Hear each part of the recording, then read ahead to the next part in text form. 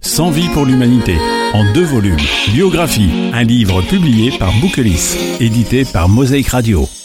Mosaïque et ses radios. Chanson rouge. Classique radio, Radio Ivry, Île-de-France. Un autre son aux couleurs orange. Il y a la beauté, ils sont heureux, on le voit. Au contraire de nous. Alors, Etorre Scola, à chaque fois que je vous vois, je vous dis la même chose.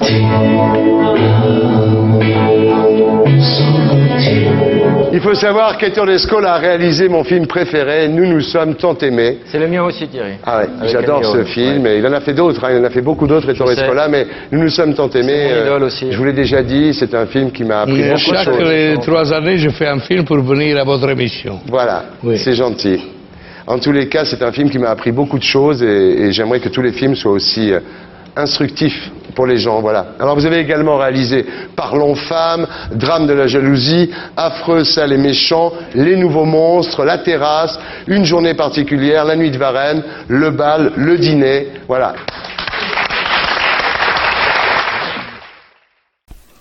Etorre Scola. Nous voulions changer le monde, mais le monde nous a changé, disait-il. Il est né le 10 mai 1931 à Trevico, près de Naples, et décède le 19 janvier 2016 à Rome. Il fut l'une des figures marquantes du cinéma italien de la deuxième moitié du siècle dernier. Populaire, exigeant, tendre et rude, son cinéma a marqué les esprits en Italie, bien sûr, mais aussi en France où le public et la critique ont plébiscité ses films. Considéré comme l'un des derniers grands maîtres du cinéma italien, réalisateur de chefs-d'œuvre, mettant en scène Marcello Mastroianni, Sofia Loren, Vittorio Gassman ou Nino Manfredi, chroniqueur affûté et passionné de la société italienne, des années sombres du fascisme à la crise d'identité du début du XXIe siècle, il était aussi le plus politique des maîtres de la comédie italienne. Il avait rejoint le Parti communiste italien et deviendra même ministre de la Culture d'un cabinet fantôme formé en 1989 par les dirigeants communistes italiens. Les grandes dates. Après une enfance paisible dans son village natal, Etorre Scola s'installe à Rome, peu après la Seconde Guerre mondiale, pour y faire des études de droit. Mais l'italien préfère l'écriture au texte de loi. Il collabore pour le magazine humoristique Marc Aurel. 1950, à partir de ces années, il devient scénariste. 1964, Scola passe de l'autre côté de la caméra. Son premier film, si vous permettez, Parlons femmes, rencontre une bonne critique. 3 films marquent particulièrement sa longue carrière, riche d'une trentaine d'œuvres cinématographiques. Nous nous sommes tant aimés, succès international en 1974, Affreux, sale et méchant, prix de la mise en scène à Cannes en 1976 et Une journée particulière en 1977 avec Sofia Loren et Marcello Mastroianni, 2 illustres acteurs qui ont joué sous sa direction. Bien que la comédie soit un domaine où il excelle, Scola aime à se diversifier. Ses films pénètrent des thèmes très variés, inspirés de Rossellini ou Fellini.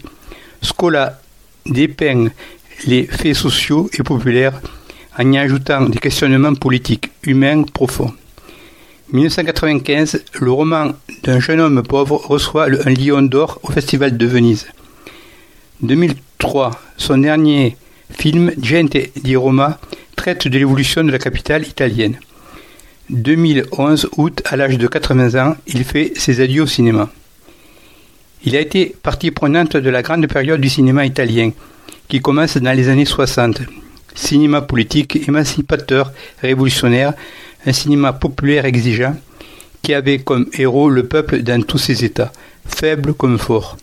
Il a tout filmé, la résistance, les espoirs de changer le monde et la désillusion dans Nous nous sommes tant aimés. Le fascisme, la condition des femmes, des homosexuels dans une journée particulière. Avec Affreux, sale et méchant, il montre une société plus crasseuse et nauséabonde que ceux qu'elle rejette.